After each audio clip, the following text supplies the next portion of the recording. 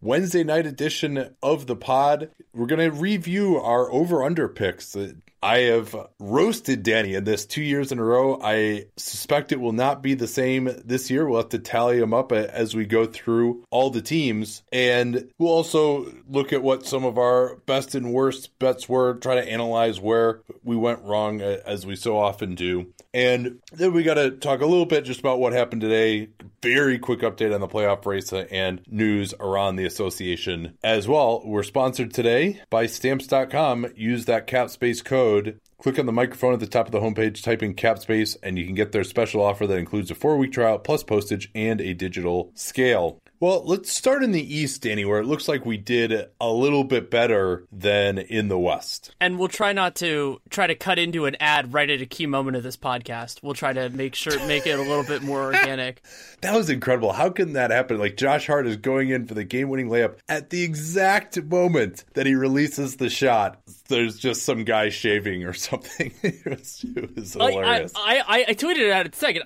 I thought for a second I hallucinated it because I'm like, this is impossible. But that's kind of like this Atlanta Hawks season. They are the first of the 6 teams that we disagreed on. All 6 of those have resolved, so you can enjoy listening to those over the course of this podcast. Their over-under was set at 25.5. I went over on the logic that I thought their defense was going to be solid, and that was just not many wins. I thought, they could have a 28-win season, something like that, and still, they could have a bad year and still go over, and I was wrong. Yeah, the tank has certainly come into play down the stretch. Had it not been for that and for some injuries, you may well have been right.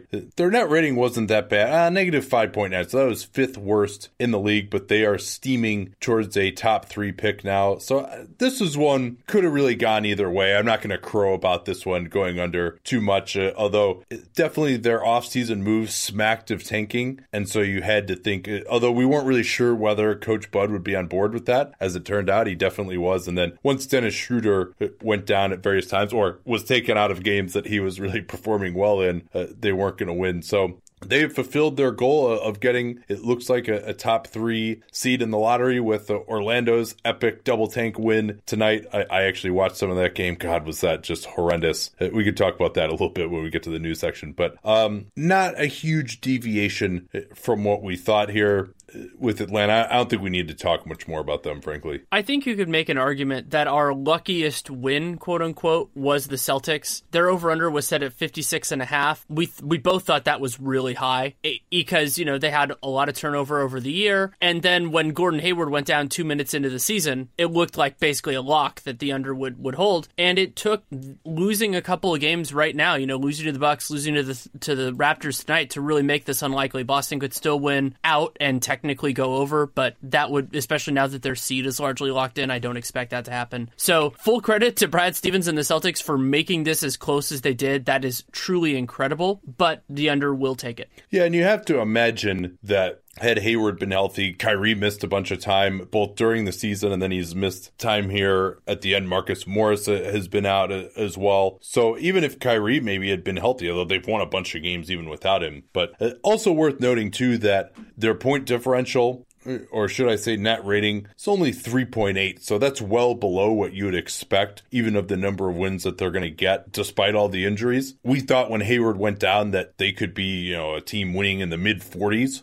Without him, the defense being number 1 in the NBA was certainly something that we did not see coming at all. We thought, if anything, they would take a step back defensively this year, and obviously that didn't happen. They got great performances out of guys like Tatum and Brown and Rozier, in addition to some of the stars they had. Kyrie Irving improved. Even the guys who couldn't really play much offense, like Semi Ojeleye, helped out defensively. So that was really, I think, the thing that we missed was that their defense would be so awesome in projecting them. The Brooklyn Nets. Sorry, do you have something else? And the awesome clutch performance. A lot of that driven by Kyrie, especially early in the year. Yeah, that's a good point to bring up. The team whose pick they had for most of the last couple of years, the Brooklyn Nets, their over-under was set at 28.5. That just seemed a little high to both of us, even though Brooklyn Cleveland did not have the tank incentive due to their pick then being owed to Cleveland. They are going to go under. It is somewhat close because they need to win out to theoretically go over, and they might win 3 out of 4, but I don't think they're going to beat Milwaukee in their next game. So I'm comfortable putting this in the success column for us. And the Nets just were under-talented. And remember, they also lost Jeremy Lin early in the season, so this could have easily swung if he had been healthy. Yeah, that's a great point.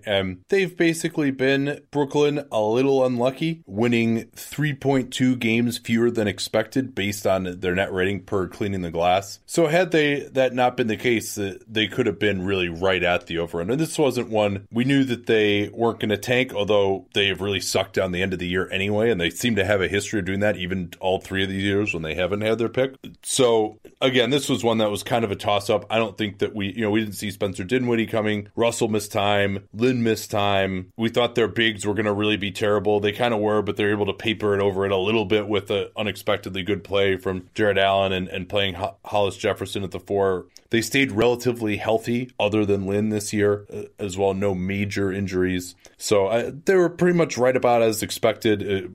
I wouldn't crow about us getting this one right either. I definitely wouldn't crow about the next one because we got it wrong. And Charlotte, 8 games under 500 in close games, and that's defined 5 points or less in the last 5 minutes, 16-24. If that even goes to 500, this looks different, but they were under the 42.5 a little while ago, and so we missed on this one. They also have had some injury bugs at times, but this has been somewhat of a lost season. That's why it was so dispiriting for us, because we both liked what they could be this year. Yeah, I think I had them remember we did this at the very beginning of October, and at that point I predicted them for 44 wins. Thankfully we didn't go with them as one of our best bets this year, but then I actually lowered it to 42 once we found out about the Batum injury. That was right before the season when we did our preseason predictions, but they ended up even lower than that. Even though they've been unlucky, their expected wins right now only 40 per cleaning the glass. So even if we want to cry bad luck, they still were worse than we thought they would be. And so much of that, of course, had to do with their massive bench struggles throughout most of the season. And other than that, I mean, I think we just perhaps slightly overrated every player on this roster just a little bit. There haven't been any individual performances that have just been so awful. Excluding Michael Carter-Williams. Other than a backup point guard. Yeah, other than the guy who shot like 28% this year.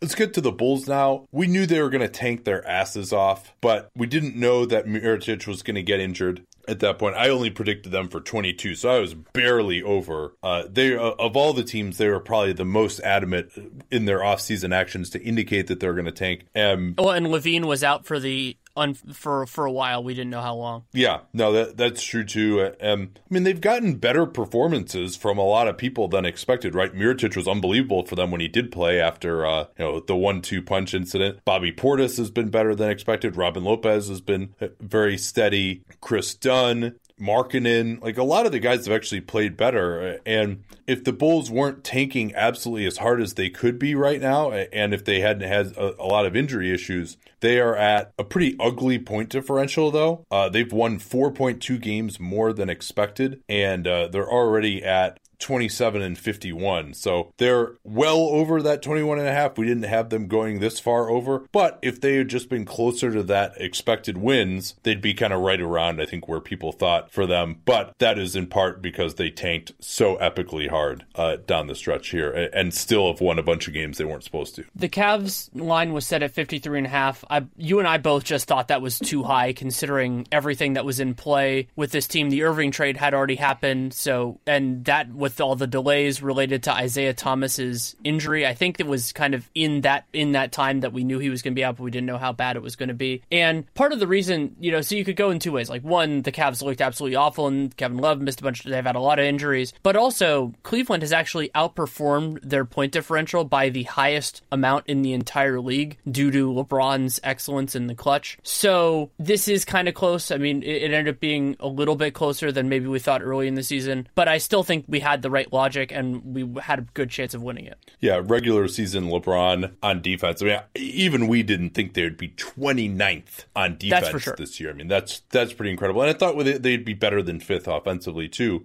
So their overall differential is 17th in the NBA right now, plus 0.7. Also very interesting that just in general here, there have been so many more winning teams. I mean, this is the year when these teams at the bottom have just tanked so hard. I mean, and it's not like there have been any teams that are like so horrible. You know, we're not going to have any teams winning in the teens this year, but so many teams winning in the 20s and so few in the 30s that it's just, if you're any good at all, you just have so many automatic wins on the schedule. I think I read today that this year is going to set the record for most teams over 500 in league history, 18. Yeah, I think that sounds right. And, you know, I mean, 60% of the league is over 500. That's incredible. Yeah. A team that is not going to be over 500 this year, the Detroit Pistons, they are one of the three that I still have classified as in flux. They need to win 2 out of their last 4 games to go over. Their remaining schedule is hosting Dallas, at Memphis, Toronto, and Chicago. So I expect them to, but until it's actually done. You know, with Detroit, they got worked a lot of the game today against the Philadelphia 76ers, and they don't really have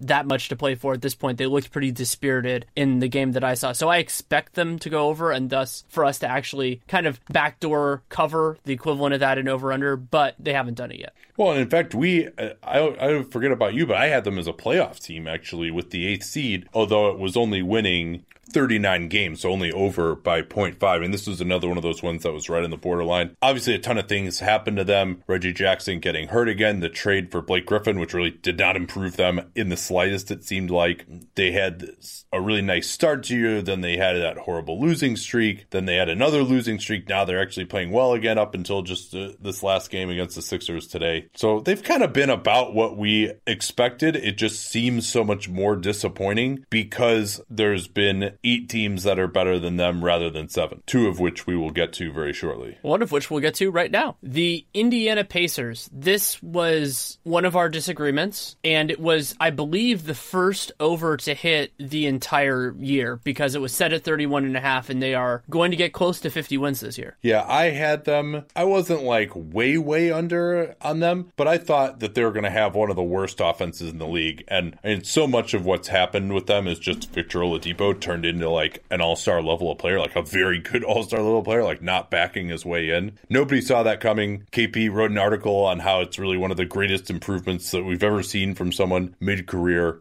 like this. I had them initially with 31 wins, so I was only under by 0.5, and we did the pod together, so I have your prediction for them, which was 33. So you were more over than I was under. I mean, and you know, again, I think, like, what was your thinking in going over? Do you remember? Well, I just liked their collection of talent overall. It wasn't any individual player. I don't know that I really stuck on this, but what I think has been so interesting about their season is that they have all the, like, a lot of capable shooters, but not any, you know, single dominant guy. You know, Oladipo has been great as a scorer overall, and that idea of an offense was intriguing. And then defensively, I wasn't really sold on it, but I didn't think they were going to be like bottom 2. So I liked their talent. I mean, you know, I've loved Miles Turner for such a long time. And I don't know, I also thought that due to their incentives with the front office and everything, I thought they might push a little harder than some of these teams. And that, but I think I remember that I said they would be close enough at the All-Star break that they wouldn't push as hard to the bottom as everybody else did, and that they might just pick up a couple extra games, which they did, but they already had, you know, 40. So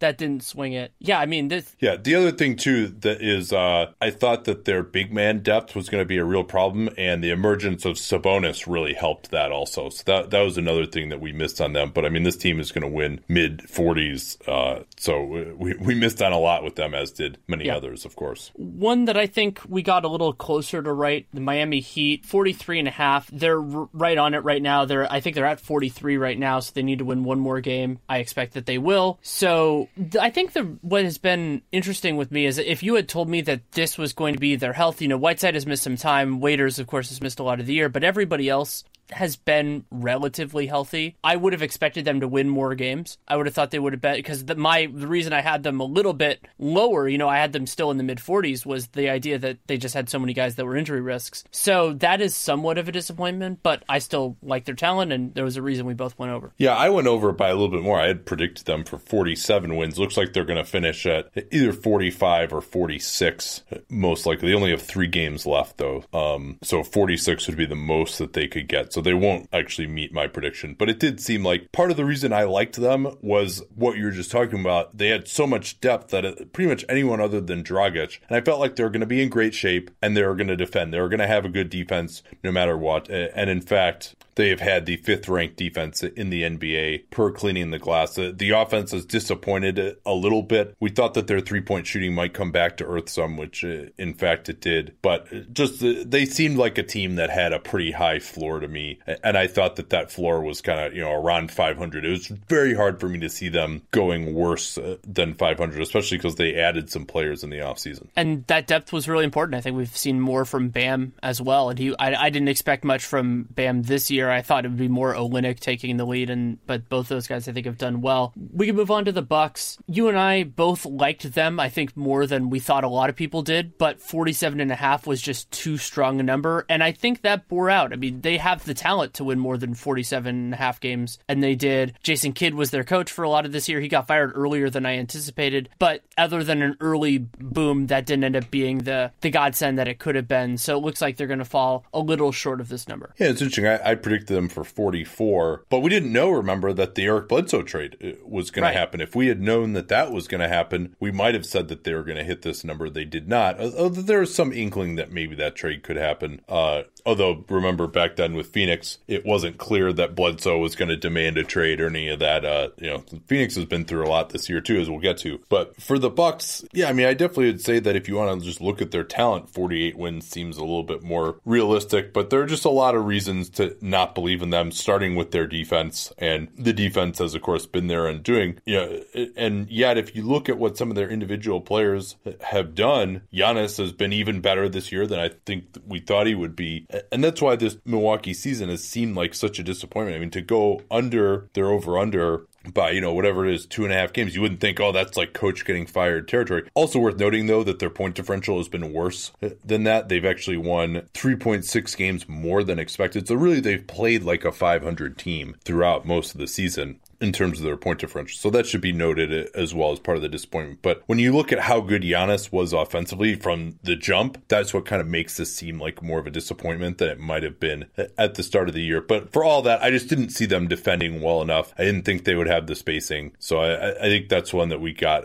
fairly right here. The Knicks technically could reach their over. They're not going to. They would have to win out. And if Porzingis had stayed healthy, I mean, early in the year, the Knicks were looking a lot better than they are now, and then everything kind of fell apart once he got hurt. Their over-under was set at 30.5. They're going to go under that. And I don't know that we need to say more on it other than I think they were better than I expected with Porzingis, and then almost exactly as I expected without him. Yeah, and obviously they've been tanking pretty hard as well since then. I think with Porzingis, a lot of it was just tied to his performance being so good early on as well. And they've gotten like some big contributions from guys like Michael Beasley that you just never would have expected to see. But Porzingis kind of fell off even before the injury, or you could say because of some of the less severe injuries that he suffered before the ACL. What we really, I would say, were the most off on for them was just that their offense, I recall, was like top 10 for a fair, the first couple months of the season, and I thought they would be,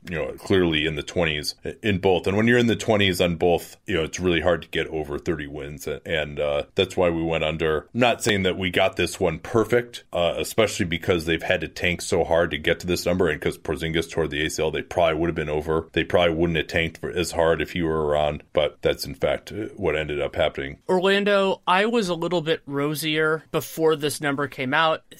Yeah, do you remember this actually? I think I talked, you were going to go over, and that is correct. Yeah, I was thinking 34, 35. I think that's what happened. And then we started going through their roster. I think that's what happened. I just went, oh. No, what it was they were like way over that's what it was. Differential last year. They'd won like 29 games last year, and I was like, oh, actually they had the point differential of a 24 win team. So where are these extra 10 wins coming from this year? Those extra 10 wins never came. Well, despite that, they started 8-4. Injuries, I talked about this with Stein yesterday. Injuries have really killed them in a way that a lot of people haven't realized. I mean, Terrence Ross has basically missed the whole season. I mean, they really had something going offensively with the up-tempo early in the season. They suffered like a DJ TJ Augustine injury that actually ended up setting them back because Peyton wasn't as good as him. Aaron Gordon has missed a lot of time. Fournier has missed a lot of time. Vucevic was playing at least better than the other center. Yeah, I said Ross already that he's missed basically since November. He's going to end up missing 60 games or something.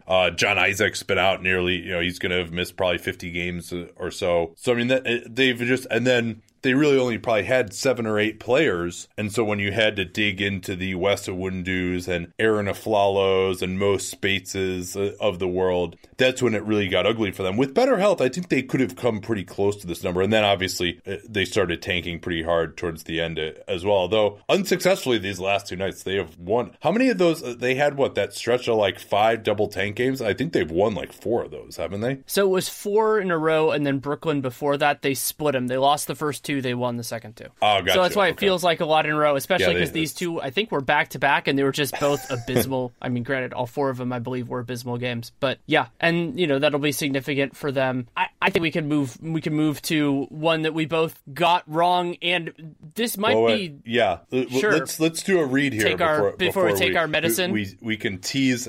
Yeah, the one that we might have been. I had one that I was more off on, but certainly one of our biggest misses. But you will not miss going to the post office if you just do stamps.com. They bring all of the amazing services of the U.S. Postal Service right to your fingertips. You can create your account in minutes, and then you can buy and print official U.S. postage for any letter, any package, any class of mail, as you have done with your book, Danny. Yeah, I mean, I hadn't dealt with a lot of physical material in a long time, basically since I was a college student. And with the book, I got a lot of copies from my publisher, and I had to send them out. And Stamps.com was a great way to do that. Had people all over the country that wanted a copy or 2 or however many, and so I was able to do a lot of the elements that used to take so much time, and often a specific time of day, which is a pain in consistently, and even for people like us that are a little bit more flexible with what we do, and to accomplish all of that from the comfort of my own home and save some money doing it was awesome. Yeah, you don't have to lease an expensive postage meter. There's no long-term commitments. You can get started with them by using that familiar cap space code. Go to stamps.com, click on the microphone at the top of the homepage, type that code in, and you'll get their service via a special offer that includes a 4-week trial, plus postage and a digital scale. Don't forget, of course, that cap space code, and let them know that you came from us. So I guess where we went wrong on Philly, which had a 42.5 over-under, they are now projected to get to 51 wins by 538. Probably almost certainly going to get to 50 with the way that they're playing. Depends on whether they beat Cleveland or not. Coming up on Friday, that'll be a huge game. But Joel Embiid just played way more games than we thought. You could say that, but then of course he ended up breaking his face, and he's probably gonna, I think we thought 60 would be the most, and what's he gonna end up playing, like 63 or something like that? So he will meet the highest bound that we thought he could get to, but I mean, they've been killing it even without him now too. Ben Simmons has had a better year than we anticipated. JJ Redick has fit in seamlessly. Dario Saric has been huge. Covington, I mean, basically every guy on their team has met or exceeded expectations who is still a part of their rotation. And they also... Except for Fultz. He's the only one. But I wasn't really counting on him as a rookie. I mean, a teenage rookie point guard, I think there would have been issues there no matter what. The other element that Philly did that I think should be appreciated as a part of them blowing through this over is that they were good enough to get players on the buyout market that really helped them. It wouldn't have taken that much to swing not getting Ersan Ilyasova, maybe even not buying on Trevor Booker or Marco Bellinelli. And, you lose those guys, that could be a couple of games. They still, with how well Embiid and the rest of their starters played, probably still would have gotten this number. But you see those kind of spillover benefits in a way that for tanking teams, they go into costs and teams lose more than you anticipate. The Philadelphia 76ers have the 4th best net rating in the NBA. They've actually won 2.9 fewer games than expected, and they've roared through this easy schedule now, having won 12 straight. And you're right, the buyout market thing has been huge because part of the reason they were so bad without Embiid was just they didn't have much depth either. Redick could only play so many minutes. They couldn't score without him on the floor. Their spacing on the second unit was really horrible. And Simmons, I think, has come on being more aggressive in this stint now without Embiid. So it's just been a really impressive run. I think Brett Brown's coaching has been underrated as well. I think both to get these guys to defend, particularly Simmons, has been impressive. To even Markelle Fultz, when he's been in there now, it hasn't looked bad defensively. And given the fact that they have a very limited lineup in terms of spacing, a lot of unorthodox players that he's been able to get out of them offensively has been impressive as well. A lot of really creative sets to get Ben Simmons the ball where he needs it, to get Redick open, going to the post-up with Embiid. Embiid's the highest usage post-up guy in the league. So really just everything has clicked perfectly for this team, and I think this was our best bet that they would go under 42.5, mostly based on the fact that we just didn't see how Embiid was going to play enough games and that they would be awful without him. And, obviously both of those conclusions were quite wrong. Yeah, and the last two teams, I actually remember thinking of this together. The logic being, Toronto's over-under was set at 48.5, Washington at 47.5, and that it felt to me like, for both of them, it was certainly an attainable number, but a lot of things needed to go right. And so for the Wizards, they didn't. Not only John Wall missing time, so they played well without him, but just, they didn't play at that 50-win level for most of the year. And then for Toronto, everything went right. Dwayne Casey's offensive overhaul took incredibly well. They stayed pretty healthy this year. The bench play and youth development has been phenomenal. So Toronto blows through their line, and Washington is going to go somewhat under. Yeah, 48.5. I felt pretty confident about the under. I had Toronto winning in the mid-40s, but their defense has been way, way better than expected. We thought that losing Patterson, who had been a key cog for them, losing Tucker, didn't see necessarily how they were going to defend. The emergence of Fred VanVleet has been totally unexpected. OG Anunoby, we weren't even sure probably at the time we did this Over-Unders podcast whether he was going to play at all. He ended up playing a major role for them this season. And just the overall defense has been the biggest change. I mean, we foresaw that Lowry was going to drop off a little bit. That's been the case. DeRozan took a little bit of a step forward this year, though he's cooled off since the first half of the year. But that's what we missed on. I mean, this has been a very, very powerful regular season team that's probably going to have the most wins now in the Casey era, and just clinched the number one seed effectively with their win over Boston today. And then Washington, even if had John Wall been healthy, I'm not sure that they would have beaten this over-under. And for them, I didn't really see any reason to believe they were going to be better this year. And what did they win last year? Like 45, 44, something like that, 43. So I was like, why are they going to be better? And Beal has improved a little bit, but Markieff, I don't think we knew about his hernia surgery at the time we did the show, but that set them back initially. They've gotten a little more out of Kelly Oubre. Otto Porter has kind of been what we thought he would be. They've gotten a little more out of the bench, but it's just, it hasn't been that dynamic of a team, and their defense really, despite doing well earlier in the season, has really regressed as the year has gone on. So last year, the Wizards won 49 games, but they outperformed their point differential by 2. So you could argue they were a 47-win team. They were pretty healthy from what I recall last year. They won 49 games last year? Mm-hmm. Yeah, yeah, that's right. Oh, it was the year before that they had won fewer. They won 41, yeah. Yeah, so I think a lot of it was just I thought their health was going to be worse. That's what it was. Like, their health was awesome last year. And I think a lot of it was, I think they're going to be the same type of team, but their health's going to be worse. I think that's what it was now that I think about it. Yeah, I think that was my logic as well. So for the East, with one left to go, which I think we're going to get, we both, even though we disagreed on a couple, we're right now 10-4 and 10 wins, 4 losses, and 1 undecided. I think that's going to go into the win column. So that's pretty good for the East. Yeah. I thought we've had some really kind of epic fails, me in particular, this year, where we were just way off on some teams, but we've kind of snuck in a few of these ones that were toss-ups for us. But it's hard to take credit for that when the ones we felt, or at least I felt most strongly about, I ended up getting wrong. So that's true. Yeah. But some of that luck turns around the other way in the West, and that I think that starts to a pretty good degree with Dallas. I mean, Dallas, I like their talent. I still believe in Rick Carlisle as a coach, and they've played their expected point differential despite everything and their incentives right now. They're playing like a 34-win team. Their over-under was set at 35.5, and they're going to go under on this, so we got it wrong. Yeah, and certainly the tank has been a big part of it for them of late. I mean, what they did against Orlando tonight, in particular, just not playing guys.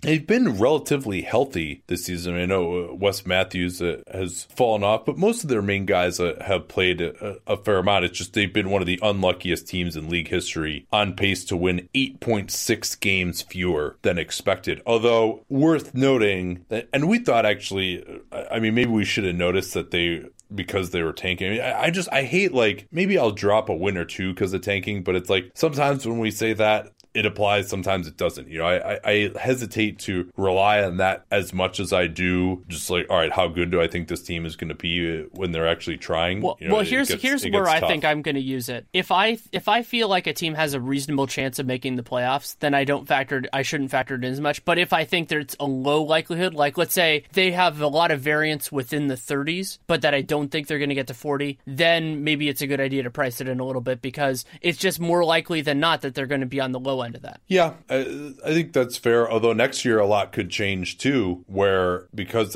the lottery payouts flatten out so much, if it's a really bad team, then maybe we shouldn't apply it. And if they're in the middle, then we should. I mean, it's going to be very difficult to do. But for Dallas, I mean, I think Dennis Smith has been about what I expected.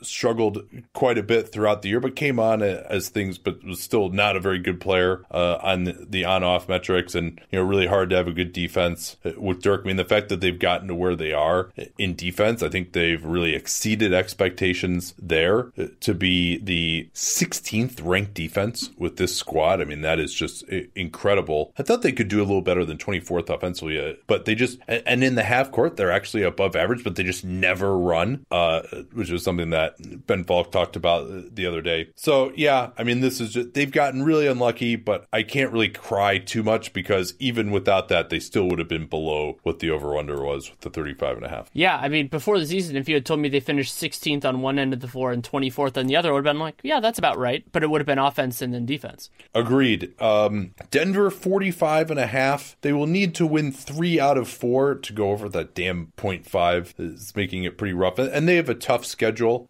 to finish out here as well. That loss to Memphis might cost us this over. Now, it's not fair to point to that one rather than, because they had an equally improbable win against the Bucks the other night where they were down 17 with 5 minutes left in the game too. So those things, I feel like they even out eventually. I'm still bitter. If they end up like, especially because of the stupid half, if it ends up at 45, I'm just going to be bitter. And I enjoy the Nuggets a lot. So be frustrating in that end. And considering what they had to deal with Millsap missing a bunch of time and the rotations that led to with Plumlee and Jokic playing together too much, Wilson Chandler hasn't been himself this year. Like, I think there are a lot of positives. We talked about this a little bit in the prospects pod that will be coming out shortly. But I think there's a lot that the Nuggets can take out of this in a good way, but it's still going to take something for them to go over, and that would likely coincide with them making the playoffs. Yeah, for Denver, I mean, can't cry bad luck there. They've actually won. They might get about a win more than their expected differential. We'll see where they end up, but nothing really too crazy there. 6th in offense, 22nd in defense, kind of right around where we thought they would be. Maybe if Millsap had played a little bit more, they'd be right there. I didn't expect their bench to be quite as bad as it has been, just in terms of the on-off differentials. If they end up not making the playoffs, I think it's really going to be more about some of the teams just below them overperforming a little bit. I thought that they're in a tier a little bit above those teams, but they've underperformed a little bit, and some of those teams have overperformed. The Warriors were 67.5. They've just been totally destroyed by injuries. I think they would have been pretty much right on pace for that. I actually had them for 69 wins. When Steph Curry has played this season, I think they're 40-10. So they really would have been right on pace to finish there. You were correct, though, I think just in general that the defense hasn't been, although you went over anyway, but I think you were talking about they weren't going to push as hard and that they might feel more of a malaise. I trusted in their competitiveness and just their overall skill level to trump that, but that hasn't been the case as it turned out. It hasn't. I seem to remember feeling very confident, though not confident enough to put it in my 5 best bets, that Houston would go over 55.5. I just loved their team, and you could go back and listen to I think it was the July 4th podcast or something like that. Whenever they signed PJ Tucker and or Mbah Moute, I just was gushing about it. And I thought this number was too low. It ended up being way too low, as they're expected right now to win 66 games, have the best record. They already clinched the best record in the NBA, and just a huge season for them. And Paul, and Harden both missed some time this year, so that, it's not like they've been perfect with injuries, though I would say they've stayed pretty deep overall. Like, the timing of their injuries largely worked out, and they've been just otherworldly when everybody's been healthy. Yeah, number 1 in offense, number 7 in defense, and that 7 in defense I think was higher than a lot of people thought. But I mean, they added Tucker, and Bob Moute has been better than I think we expected, but they won 55 last year, and they added Chris Paul. I mean, not too hard to get to what our logic was in picking the over here, and then Harden has gone to even another level. The Clippers, we both felt very good about the under because we didn't trust their health at all. Heroically, they have managed to get to where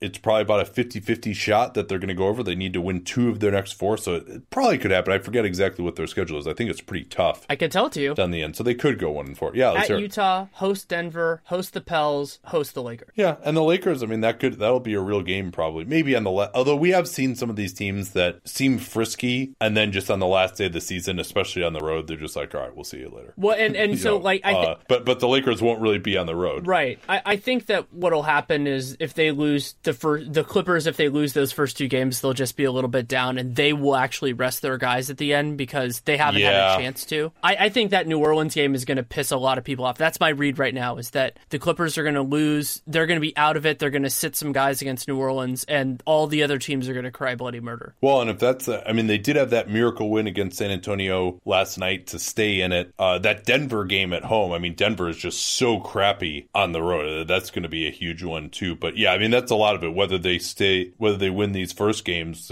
to stay in it towards the end or not. So yeah, they could easily still hit the under here. Gallo has barely played at all for them. Looks like he's gonna miss the rest of the year now with this hand injury. He aggravated that again against the Spurs, and Milos has been out.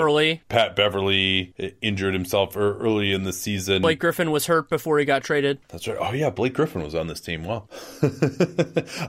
Yeah, that's right. He missed time, but he was a huge injury risk. We didn't really see all these great contributions that they've gotten from the two-way guys. We didn't see the contribution of Harrell, who's been awesome. Lou Williams has had a completely crazy year. He won them another game against the Spurs yesterday. So that's kind of where we went wrong here. We felt like this team would be a lot better if healthy and would go over, but they just would never be healthy. And looks like that was a little bit wrong, but kind of right too at the same time. We'll see whether this ends up being correct. I think my prediction for them was 42. So, and they've hit 42 already, right? Yeah, they're 42 and 36 right now. The Lakers, we're going to miss that one, 33.5. I think the big story here is just that their defense has been better than I anticipated. They are down to 14th now, but some of that is due to, even though they don't have their own pick, just playing some suboptimal personnel, let's call it. And also just dealing with a bunch of injuries. Ingram's missed time now. Lonzo Ball has been out for a couple of different stretches. And another just factor, which we talked about openly after what happened last year, was that the pushing a little harder due to not having their pick would help. Oh yeah, playing guys like 40 minutes a game who are coming off of injuries. Yeah. We certainly didn't expect that to be Kyle Kuzma, but.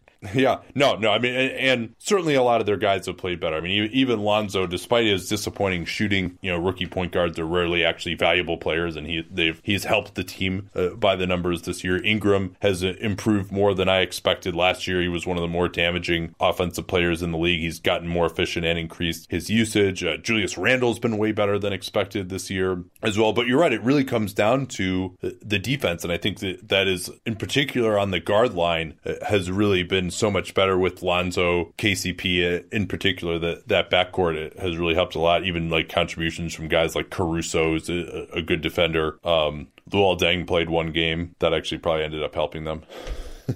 So, yeah, they're going to go over by a little bit. It always seems like their guys get a little overhyped, and that's why you pick the under for them. Also, the Isaiah Thomas trade helped them until Thomas had to go under the knife. He shot it well. I think he gave them some creation that they really needed. Like, that was their hottest stretch. Oh, but they traded franchise cornerstone Jordan Clarkson in that trade. So, well, the other thing that did happen is Julius Randle, I think, has really exceeded our expectations and has helped them pull a couple of these games when other Lakers have been hurt hurt, and Randall has just been able to help carry them a little bit, and I've been very impressed with his year. Yeah, but really, it most comes down to the defense. I mean, if you looked at this personnel, we thought they'd be a little better, but I didn't see them getting out of the 20s defensively, given how bad they've been for years and years now, and how young they were going to be. But credit Luke Walton for that, even if he does do some interesting strategic maneuvers in other ways. Memphis, I wonder if if they'd been healthy, you think there's any chance they would have hit this over? Yeah. Can I just cry foul about the health, or am I just they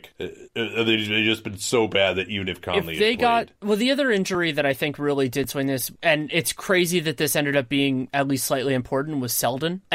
Just because their two-guard play, other than Tyreek early in the year, was there. But yeah, if Conley played 60, 65 games, they certainly could have gone over this. There's a reason we picked it. It was just that they got real rough injury luck, and when it turned quickly, and that's a really good formula for getting a high draft pick, is being ahead of the game in terms of the wheels coming off. And I'll tell you what, if I'd known that J.B. Bickerstaff was going to be their coach for most of the year rather than David Fizdale, I probably would have gone under too.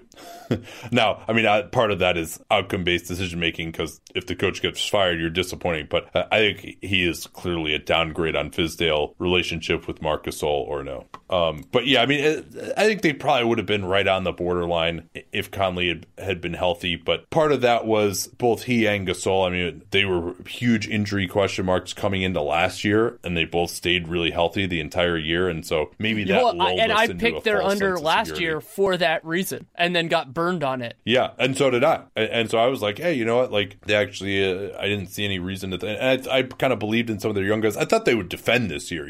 That's been one of the biggest disappointments, obviously, with Conley out. But they really, I think since essentially they started 7-4 or something. Since then, they really just have not been trying, and obviously the tank has certainly cost a couple of games here as well. But so I don't know. I think if they missed it by almost 18 games, 17 games, or whatever it's going to be, it's kind of hard to blame that just on the Conley injury. And Gasol has been so much worse than we thought he would be too, especially defensively this year. It's definitely way wrong. Here's what's interesting. I wouldn't be surprised at all if I go over on them next year. Yeah, we'll see where they're at.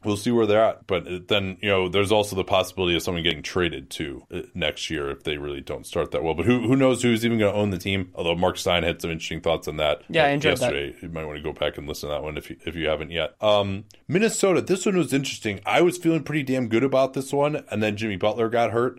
They probably would have hit this 48.5, but they now cannot do so. They'll probably fall just short of it. And I think to a point I just thought their ceiling was, maybe not their ceiling, but their 75% outcome was a little bit lower than you did, and that's why I ended up going under. This is our first disagreement in the Western Conference, and there was certainly a chance they were going to win 50. I just thought there were, injuries were one thing, or it just not working. Their offense being as good as it has been is absolutely shocking to me. I expected them to be more balanced in between the two, maybe somewhere around 10th in offense and league average in defense, I think is probably what I would have expected. Well, weren't they 10th in offense last year? Maybe. I don't remember. My thinking was they had the point differential, I think, of a 40-win team last year, even though they only won 31. So they're really unlucky. And then I was like, isn't Jimmy Butler worth 10 wins over just the absolute flotsam that they had at small forward last year? They had maybe the worst small forward or shooting guard, if you want to call Wiggins a small forward last year, situation in the league. And so that was just such an upgrade to me. I was like, they've got to be better. And when Butler's been on the floor, they've defended a little bit better. They've defended a little bit better with the starters. You knew Tom Thibodeau was certainly going to push hard, and that was, could be good for their over-under or bad. It turned out it was bad, maybe, especially because he pushed Butler as hard as he did, and he ended up getting injured. When he was too tired to play the All-Star game, you knew that maybe that might be an indication that an injury could be coming. But we'll see. He's going to come back now. They could come very close to this. I actually had them winning 51, as it turned out. New Orleans, 39.5. You were going to get this one. I had the under. You had the over. I guess it was a belief in Anthony Davis. I liked a lot of their talent. And if you had told me Cousins was going to miss this much time, I probably would have gone with the under. But Drew Holiday's had a nice year. AD has been an absolute monster. Worked his way back into not winning the MVP in that conversation, but into the top 5 conversation, which is huge for him and huge for the Pelicans. And then their support players overall. I think they've had a successful year when we knew knew we knew when we did this, I believe, that Hill was going to be out for a while. We didn't know how long, but we knew it was because I think he had torn the hamstring issue had already happened. I'm not 100% sure of that, but I think so. Yeah. I mean, I think we knew it was kind of like similar to the Chris Middleton thing where he might come back in February. But yeah, they also traded for Mirotic mid-season, although that was after the Cousins injury. Though Mirotic he was great today, but he hasn't helped them that much overall. Though the Pelicans going for a win-now move was not exactly a surprise. That was the type of thing that you could project if they were even close. No. And they did. And so, yeah, I mean, they'll go over this. They won't go over it by an absolute ton, but, it's probably about 7 wins over that. So I'm pretty happy about it. Yeah, I think in particular Davis and Holiday have been better than expected, and I can't cry bad luck either because they've had their point differential right around where they're going to finish. Looking like 44 wins or they're at 44 wins already here, so they could get to 46 even, maybe even more than that. And getting to 13th in defense and 15th in offense. I mean, a lot of that defensive improvement has been since Cousins went down, and Rondo hasn't killed them as much as I thought he would. OKC, this is interesting actually. 51.5. We did this. This is before the Melo trade, right? I believe the Melo trade happened after, but I'm not 100% sure. Yeah. These over-unders came out like super early this year because we had to break out. We did it when the lines came out. September. Yeah. So I think it was, which was like way earlier this year, and we were like, all right, I guess we have to do it now. So yeah, actually, maybe this was before that we knew about the Solomon Hill injury. But yeah, so OKC was 51.5. They are not going to get there. When I found out about Melo, I actually bumped them to 54 wins, I think, from like 52 in my, or from 51, I think, from 51 to 53 or 4. And Melo's just sucked this year offensively. I didn't anticipate that was going to happen. I thought he could at least hit a shot, which has not been the case. And then George is disappointed offensively to some degree. Westbrook, we knew he would take a step back. We didn't anticipate that he's going to shoot like 70% from the foul line and, have a 45% true shooting after 2 months. There really were a lot of growing pains until he just got back to playing kind of the way he had been and everyone else fitting in around him. So I think that's really where it's kind of gone wrong. And then Robertson going down as well, although they've been largely healthy aside from just that one injury. I can give you the other big one, and this was the exact rationale that I used to go under on them, is last year they were this historically great clutch team. Yeah. And it seemed completely unsustainable. And so they outperformed what they were last year. And yes, they upgraded substantially, but now this year, they went from being one of the most successful clutch teams. This year they're a little bit below water, 1.5 wins below their expected total. And it always seemed like that was unsustainable. Russell Westbrook, his brilliance won him an MVP, a justified MVP. If you want to do retroactive, you can't really do better than thinking about the thought process of time than you and I doing, I think it was 75 minutes on just the MVP last year. Yeah, I forget I think it was Howard Beck actually on Zach Lowe's podcast saying, hey, you know what, if Russell Westbrook is like so close to a triple-double again this year, if you voted for him last year, how are you not voting for him this year? You better have an explanation. I do have an explanation. Number one, he's been way less efficient this year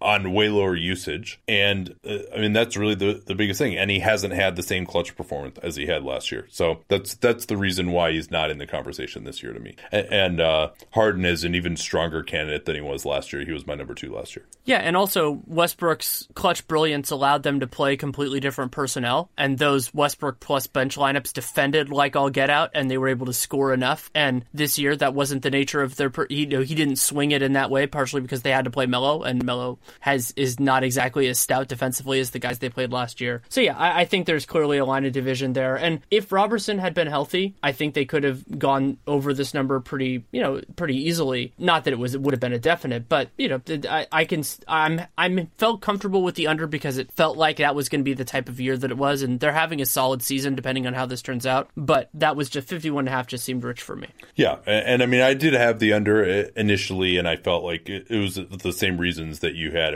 They were adding Paul George was great, but they did give up some depth as it turned out with the Oladipo trade and then the Melo trade we didn't know about at the time. But then expecting Paul George to add 10 wins, maybe you could get close there, but their bench also has struggled a little bit. Phoenix was 28.5. Seems amazing to think of that because they are at 20 wins right now, probably going to finish at most at 21, and they've actually won 3 3 games more than expected. They're 30th in both offense and defense right now. So, yeah, I think we were right about that under. Yeah, and Booker has missed more time than I would have anticipated, and they traded Bledsoe earlier than I would have anticipated. Yeah, we did anticipate that there would be a trade for him, though. I Yes. think that was part of this. Yeah, I thought that was going to be more around the deadline. And the Suns had great tank personnel because they have all these young guys that are still figuring things out. And they had some talented players that you could see minimized, which I think they've done with Jared Dudley to a point. And then TJ Warren, it's happened largely due to injury. So yeah, I think this season, maybe it's been a more extreme version, but it followed the general arc that I expected. Yeah, I mean, Watson getting fired after 3 games, even we probably didn't predict that. Portland, this wasn't one that we differed on that much, but I had them slightly going over the 42.5. You had them as under. What was your rationale for going under with them? They've had ridiculous health luck with Dame and CJ, and I knew there was always a risk with Nurkic, and so it was basically the idea of, well, how many games are they going to lose, particularly with Dame and CJ, and Lillard has missed more time. I mean, he's probably going to end up around 72, but CJ's, again, going to be in the 80s, I believe, and he was suspended for the first game of the year, so, because of that stupid getting off the bench in a preseason game thing. So, I just thought that, like, you know, this was on, in terms of expected value, it was right on the line, but I've always kind of believed in the law of averages for that. I didn't know anything particular about their medical staff being adept at that, and so they have been healthy largely again this year. They did miss Aminu for a stretch. They've missed Harkless now, but overall, I think that's been true, and Lillard's had a much better year. I mean, I think he really has taken a step this year, and a lot of their other support players. I mean, Nurkic is having a better year than I anticipated as well. Yeah, and, you know, I was lower on them than a lot of people. I mean, I think people in Portland thought that they would be in the high 40s, and as it turned out, they were correct. It didn't look that way early, as you'll recall, and a big part of why I was lower on them, despite picking their over just barely, I had them for 43 wins, was that I thought they were just really going to struggle offensively with the lack of shooting, and they did, and then they kind of changed the scheme around, more high pick and rolls, Turner was minimized, they were able to get something out of Connaughton, they got a much better season from Napier than expected, another reason why they had a much better season eventually from Harkless. Aminu, who had the shot from 3 in 2016, lost it last year and then got it back this year. You know, that was a big part of it too. Ed Davis was back. You know, he missed a fair amount of time last year. So obviously they've gone way over, even more so than I expected, but I will chalk that one up in the win column. Another big loss for us was San Antonio. 54.5 seemed comically low. And at this point, obviously, we had no hint of this Kawhi Leonard tendinopathy. He, I think, was my pick for MVP early before we found out about this. And then, you know, he was supposed to come back after like a month or something, was the thought. Of the Spurs were never particularly concrete on a timetable. So I think what are they going to end up at? Like 46, 47, something like that? I guess they lost tonight, right? So yeah, they did. And Kawhi Leonard has played 210 minutes this season. Yeah, and while he does usually miss, you know, like 10 games, 15 games due to both rest and conservatism and getting hurt, we didn't think that it would get to this level. I think had he played, you know, he's a 10-win player. I think that they would have gone over anyway. And worth noting, I guess, that they...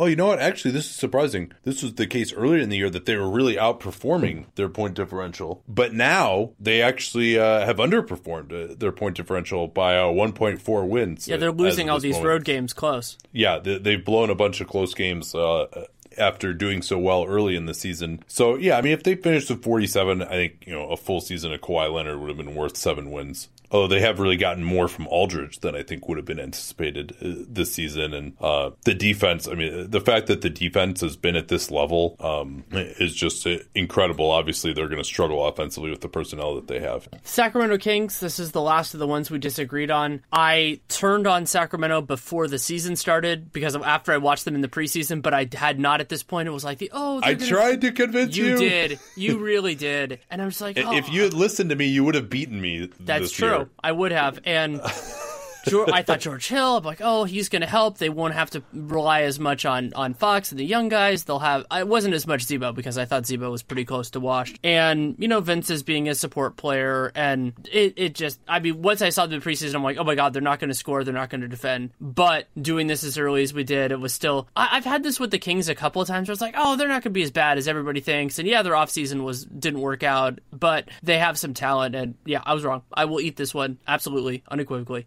Well, and the hilarious part of it, too, I mean, we talked about Phoenix is 30th in both offense and defense. Sacramento was 30th in offense and defense for a time, and they have actually, it's pretty funny that Phoenix and Sacramento, both of those teams that have been way luckier than expected. Phoenix is the 6th luckiest team, and Sacramento is the 2nd luckiest team. That's actually gone down a little bit with some of their tanking recently, but they've won 4.5 games more than expected to get to their 25 wins right now. But they will certainly go under still.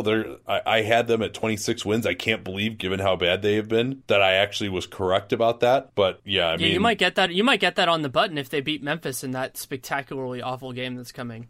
Yeah, I watched Dallas Orlando today. I'm not doing any more double tank games. Maybe on the last day of the season, depending on like where we're at. Because that. Oh, that do you know which game's on the last game of the season? Dallas Phoenix. Yup. Oh man. And that they're but Phoenix may have it sewn up though. That's the only danger there. They won't have anything to play for. If Memphis loses to Sacramento, then that game could determine whether there's a tie for the most ping pong balls. But otherwise, you're right. Yeah, if Memphis, you kind of have to root if you want that game to be intriguing. You have to root for Memphis to lose out, but we'll see. Yeah, we use the word intriguing very loosely. So had Utah 10th in the West at 41 wins, only barely over their 40.5. I think, and they've largely done it the way we expected. Defensively, I thought they would be a top 5 unit. I thought they'd actually might be improved over last year. We thought Mitchell would be really good defensively. Cephalosha, remember him?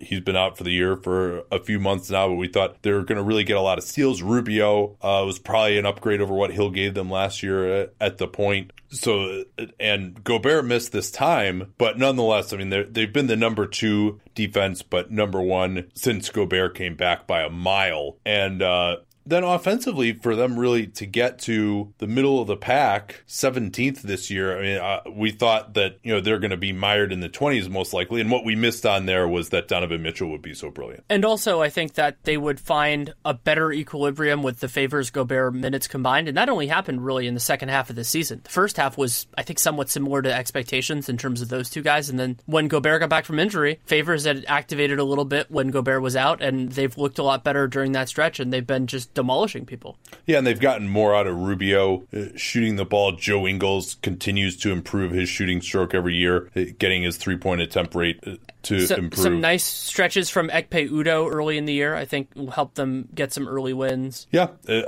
So Utah, they're going to finish, they're projected for 47 right now. They've already gone over.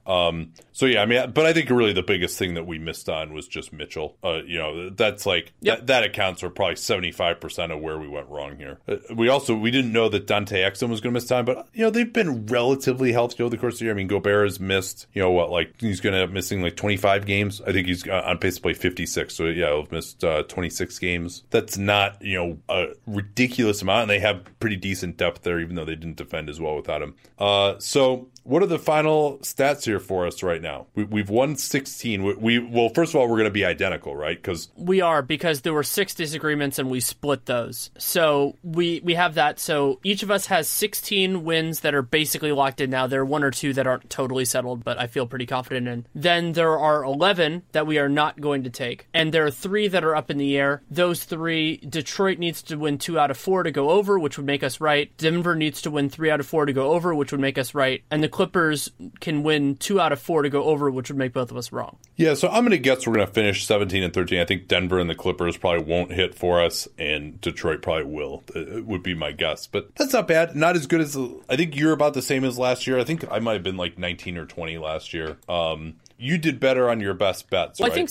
Oh yeah, what were you gonna say? Sorry. Yeah, I did. I did do better on the best bets. So neither of us got our number 1 correct because we both picked San Antonio. Oops. Yeah, to go under. Then you got your number 2, which was the Boston under. My number 2 was the Philly under, and then we flip flopped that for 3. So you got your 2 right. I got my 3 right, and then at 4 you picked the Memphis over. That didn't happen. I picked the Phoenix under, which did, and then we both got our 5th right. Milwaukee under was your call. Mine was the Knicks under. So I went 3 out of 5, you went 2 out of 5. Yeah, I mean, this is tough to do. I mean, I think we almost seem to do better just in the aggregate with the whole league than trying to pick like what we think our best bets are. Yeah, I would say that's true. It would also, I wonder, I don't think there's necessarily we would ever have the time to do this, that if we did these like right before the season, even as the numbers change with everybody else, that we would learn more in the preseason, I think, than the line would. So like, for example, I wouldn't have gotten the Kings wrong in that sort of a circumstance, because if I saw them and knew they were awful, and that's not, that it's a different challenge. It is its own thing. But I think I feel like I have more of an advantage doing it right at the start when the lines come out. That's why I like doing it right away. Also, just because it's more interesting then to do it. It is more interesting, and that's why we do it that way. I like to kind of, because I feel that most of the time things move in the direction of like what our picks would be. So that's why I like doing it right away. Although a lot of those ones that have moved haven't really, like Charlotte moved a ton. I can't remember if it was last year or 2 years ago, and we didn't end up winning on those anyway. I think I might actually, get off of Charlotte's over this year for once. What do you think is your smartest pick? I think my logic on OKC was really sound, and the idea that they had outperformed their point differential, and it could have gone differently if Robertson hadn't missed as much time, but the process there I think was really good. Yeah, I thought my smartest pick was probably Washington.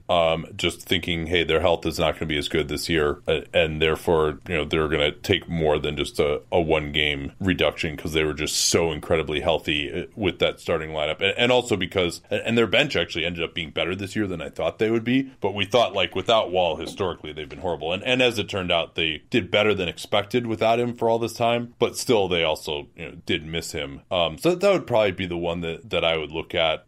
Sacramento under being the other. Yeah, Kings over is my worst one. That's just bad. I feel so much shame with that one. Yeah, I'm trying to think of the one, because it's always a question, right? Like, do you pick your dumbest pick as like, oh, I was so sure about this, and then like I ended up being completely wrong? Or is your dumbest, like the Philly under? Yeah, or is your dumbest one the one where you're like, I kind of wanted to pick this, but then I didn't. Is that your dumbest one? But I didn't really have many of those this year. I mean, I would probably say Philly, just because, and now keep in mind, we hadn't seen Ben Simmons even play in the preseason yet. That might have made us feel a little better. And he didn't play. He only played like 2 games in Summer League. Is that right? 2 years ago. He didn't play at all in Summer League in 2017. That's right. I think he played maybe like 3 or 4 games in 2016 Summer League. But then Embiid, remember, I think he really like hadn't been cleared until like the middle of training camp from just what was supposed to be like a normal meniscus scope. So like it was worrisome. We didn't even know for sure that he was going to be ready to start the season at the point we were doing this in mid-September. But for I was just so wrong on everyone on Philly. I mean, everyone exceeded my expectations. So that's probably going to be it. Indiana would be number 2. Again, just not seeing Oladipo, though. I don't feel bad about that because no one else really saw it either. Yeah. And then I had Memphis for 42 wins. That was pretty dumb, too. I mean, I was like that. They were one of my best bets for going over, which was didn't turn out. Any that you would look at as a bad beat? Not really. Spurs would probably be it for me. Spurs would probably be the closest. There's an argument to be made with the Warriors, but they, Yeah, they weren't playing like, just a dominant style anyway. I mean, like, they might have come close to it. And especially because I was like, oh, they're going to win 69. I wasn't even like right at the number either. Right. Yeah. Them. So I would say that's probably the closest would be the Spurs, because Kawhi. I mean, if we had known the severity of that injury, and they missed a lot of other guys. I mean, Danny Green missed a series of time this year. Also, all sorts of different. Rudy Tony Gay, Parker. Yeah. Well, we knew Parker would be out for a time, and I didn't think that he was an enormous loss anyway. Lucky win. What was our luckiest win? I think it might be Detroit if that goes over. I would say Boston. No, but Reggie Jackson. It's got to be Boston, right? Oh yeah. Well, yeah. If we're yeah, that's a good call. Yeah, we shouldn't have won that one. What was your best win over me? I'm most satisfied with the Pelicans, because I believe that's the one where we disagreed most strongly. Because the Pacers one, I was kind of namby-pamby of like, I think they could be better. But with the Pelicans, I just had a belief on what they were as a team, and I think that belief was largely right. Yeah, my best win over you was obviously Sacramento. Oh God. And New Orleans. I mean, frankly, the Cousins injury, like, it's New Orleans, right? They always have these injuries. Hill's injury, right? Like, that was a big part of it too. I was like, oh, things always go wrong for them. that was a big part of my rationale. So I still don't feel that badly about it. Some of their guys have played a little bit better. I think Gentry and his staff, they've got Chris Finch now, have done a better job than in years past, which has helped some too. But yeah, so you would say New Orleans. What was let's just sum up the ones that we differed on. I had Atlanta under 25.5. You had them over. Yeah, Atlanta under 25.5. You got right. Indiana, I said over 31.5 and got that right. Minnesota 48.5. I said under and got it right. New Orleans 39.5. I said over and got it right. Portland 42.5. You said over and got it right. Sacramento 28.5. You said under and got it right. Yeah, I think on the ones that we differed on, like you're going to be more extremely right on those. With Indiana, for example, being over, if you get credit for their like 15 wins over expectations, because you said over, which obviously and New Orleans will be like 7.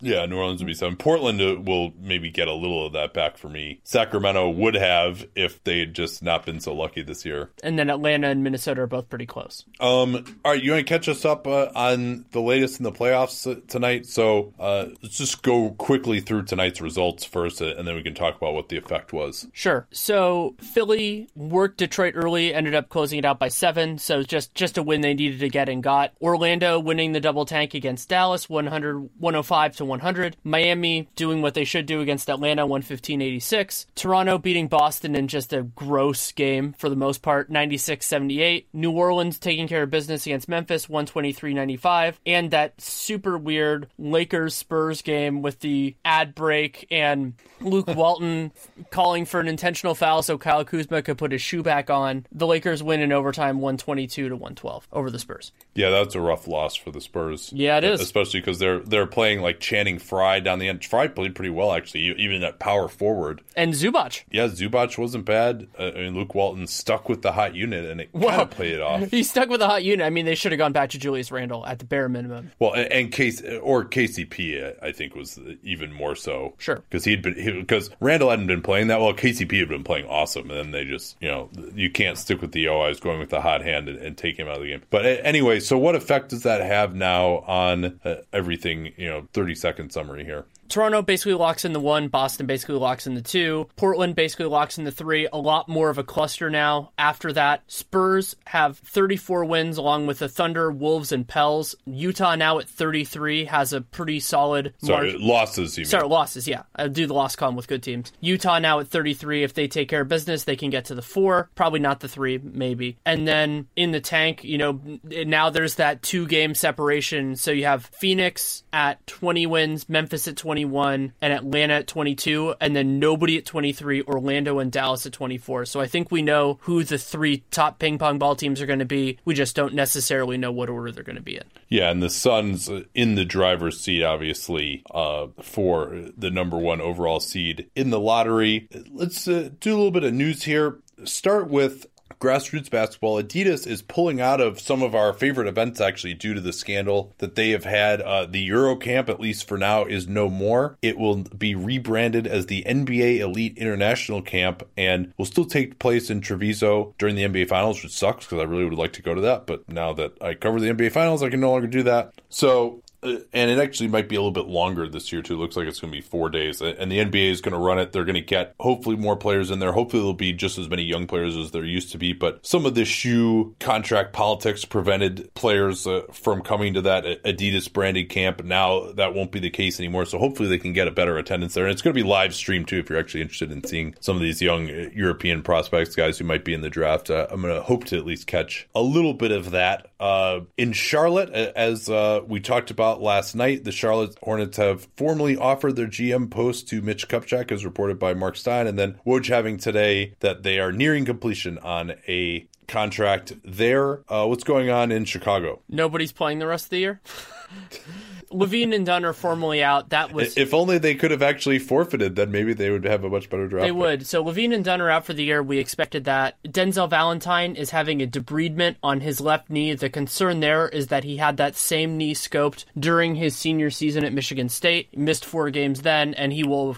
Yeah, this is his 3rd knee surgery now. Mm-hmm. So that's definitely concerning. For him. And you remember in the draft prospectus, he was kind of dinged for that. I don't know if he fell any lower than he would have, because because he wasn't really talked about much earlier than the end of the lottery in that draft. But nonetheless, this is a concern. Not really that explosive of a guy. He also had ankle surgery last year. So this is for a guy who wasn't really looking that promising, especially because, he's shown the ability to hit some spot up shots and a floater or two. But other than that, has not shown a ton of skill in his NBA career. So that's not looking like a great draft pick for the Bulls as of this point. We'll see whether he ends up playing in Summer League. You have to guess probably not. And this is third year, going into his third year. Something that has been speculated around the Warriors for a while now is that Quinn Cook is going to get a playoff spot. And that is basically, it's not done now, but it's as close as it's going to be before it actually gets done. They're working on a multi-year deal, which basically it's going to be 2 years at the minimum, with the second year being fully guaranteed. That is all the Warriors can offer, with the minimum exception. The logic there for both teams is kind of a risk mitigation. For the Warriors, it's mitigation that as a restricted free agent, Cook could have gotten a better offer sheet than this. And for Cook, it's a year of guaranteed salary, which is pretty awesome for somebody who has toiled a lot around. And this is, I believe, is his age 24 season. So to get 1.8, or I think it's about 1.8 million, 1.65, something like that for next year for him is the biggest money he's ever made in his career. Yeah, and there was actually a risk if they had just converted him and let him be a restricted free agent this summer. If he plays well in the playoffs, maybe someone would want to bring him in as a backup point guard, and they would have to dig into their taxpayer mid-level. And if it were a 4-year offer sheet, they would just have had no way to match it at all, because for most of these guys, they've been on the team for their first 2 years of experience, and so they have early bird rights and they can match anything under the arenas provision. But since they would only have non-bird rights on Cook, they wouldn't be able to do that. They would just only be able to pay up to 3 years starting at the mid-level, which will be at, $5.5 million or so this year to start with. And now they'll at least have him as a restricted free agent after next year as well, although he won't be arenas limited. And so I think this is a good deal for the Warriors. He's played well enough already that I think you can feel fine about having him as a guaranteed contract for next year. Probably would be movable as well if there were ending up some tax concerns. It gives them some insurance as well if they wanted to, say, move Sean Livingston for tax reasons next year. Also, for Golden State, Draymond Green rolled his ankle during that win against Oklahoma City, says he'll be fine. Green, usually these ankle sprains don't seem to slow him down much, but certainly he's been quite beat up this year. In Cleveland, Ty Lue is going to return to the bench. He's been around the team more in the past week. They've gone 8-1 in his absence, but tomorrow against Washington, he will make his return. Good to see him back on the bench. And then in Dallas, Nerlens Noel, his season is over because he's been suspended 5 games for violating the anti-drug program. That 5-game suspension means marijuana, and that means you already have to have failed 2 tests before that. Thabo Sefolosha also got dinged for that as well. And so this is not the greatest way for Nerlens to end the year, though Rick Carlisle was certainly effusive about praising him and how much better he's been since he returned from that thumb injury. But it's kind of one of these things where if you wonder why he hasn't quite reached his potential, and, I'm not one of these people like, oh man, smoking weed is so bad. Like, it's legal in half the country basically now. But it's still, if you can't be disciplined enough about that to either A, not smoke when it's your livelihood, or B, just manage to not get caught, like, the significant percentage of the NBA that clearly does smoke marijuana, that's not really that great either. Also, for Dallas, Dirk Nowitzki is not on this road trip with the Mavs, didn't play, obviously, in the double tank game against the against the Magic tonight, and won't play against Detroit in a couple days either. Officially listed with an ankle impingement. Jimmy Butler will be back soon, possibly as soon as the game against the Nuggets. There's a weird element of it that it sounds like Tibbs doesn't want to play him on this back-to-back that they have. But the logic there, if you're thinking about it kind of from a deeper tactical perspective, would be to play Jimmy Butler in their game in Denver and then sit him at the Lakers. But for whatever reason, it sounds like that might not be what Tibbs does. He's listed as doubtful for Thursday as of now, but has been taking part, I should say, in 5-on-5 action. In Brooklyn, Isaiah Whitehead, who has played little this year, and you have to imagine is going to be a release candidate over the summer, had ligament surgery on his right wrist. Ryan Anderson sprained his ankle on Tuesday. He will not play against Portland. And Damian Lillard will not play against Houston on Thursday either because he sprained his ankle in their ugly loss against Dallas. He's considered day-to-day right now. They do probably need one more win to secure that 3rd seed. If they can get one more win, then Utah would have to win out, including beating them in the last game of the year to take it, the 3rd seed, and that's the only team that could take it from them at this point. So they have tough games still in theory, although you never know what the incentives for those teams are going to be when they actually reach those games. So he was able to finish the game, but then, and they wanted to win that one. Obviously it mattered. It wasn't a useless game, but he actually was carted out of the arena because it swelled up and got a lot more painful on him after the game was over. They've got San Antonio at Denver and then hosting Utah as their final 3 games after Houston tomorrow. It was a lucrative couple days for Kelly Olynyk. He got a $400,000 bonus for Miami clinching a playoff berth, which they did earlier in the week. And then tonight against Atlanta, he played 2 minutes, which got him over the 1,700 minute threshold, which tied in another $1 million bonus. So that's pretty awesome for him. Lonzo Ball continues to sit with that left knee contusion. He's basically, Luke Walton said he's not going to play again until it doesn't hurt. He's going to miss at least the next game as well. And then Brandon Ingram remains in the concussion protocol. Considering that he would have to rebuild his stamina again, you have to imagine there's some thought that he'll just miss the rest of the season at this point. Also in Miami, you mentioned Olynyk. Hassan Whiteside backtracking after getting fined for his profanity-laced tirade about not playing. Says he was frustrated because they lost and he trusts the coach's decision. And also worth noting that the Heat have all the tiebreakers in that 3-way morass, 6-8, between them, the Bucks, and the Wizards. I don't think we know the severity yet, but in tonight's win over Memphis, Ian Clark sprained his ankle, and he has been a very useful bench player for the Pelicans. So hope to have him back. And as we've said a couple times, they have a challenging remaining schedule. They have a game against Phoenix that isn't as important, but then the Warriors, the Clips, and the Spurs. So they're going to really use him if they can get him back. Troy Williams, whom the Knicks signed to a rest of season contract out of the G League, suffered a fractured jaw on Saturday. He's going to miss the rest of the season, obviously. And John Isaac now left ankle injury after suffering a right ankle injury and then having some other lower extremity injuries. I think it was a sore left foot. Didn't play tonight. You have to imagine, again, another potential shutdown candidate. And then Dario Saric has missed a couple, making Philly's continued run all the more impressive. He hopes to be back on Friday on that massive showdown against the Cavaliers. Did we already talk about John Isaac? I can't remember. Okay. Yeah, I just did. So I don't have anything to plug. Well, a couple things we can plug. One, we already early released what will be tomorrow's podcast for Patreon subscribers. So if you really have a long day on Thursday and you want to go through it that way, you can listen to one on the way in and one on the way back. And we'll probably do some other early release stuff in the near term as you and I are preparing it. I might do a Danny story time. And then also, I might as well announce this now. I've been working on it for a while, but my off-season previews, as many of you know, I do them for all 30 teams, and we will do podcasts on it. Those will be at The Athletic this year, as I am now a staff writer covering NBA stuff. It's not really a surprise that it's there, but I'll announce it. And those are probably going to start coming out mid-April. I've already started writing them, but we're working through the editorial process and everything. Last night I got depressed because I was writing the Pistons one. It was just like, oh God, they have no flexibility. And so you have those ones early on, because sometimes the teams that have less going on, you do early, and then teams that are either in the playoffs or it could be lottery teams, you do late. Yeah, they don't have much going on. But we have lots going on. Thanks for staying with us. We're going to do awards for Sunday night, and then got a lot of great content coming next year. We still have to look over the rest of our predictions, see how those turned out as well, though we did a little of that here already today. This is always fun going back and looking at how wrong we were. So I hope you guys enjoyed it, and we will talk to you all on Sunday night. Till then.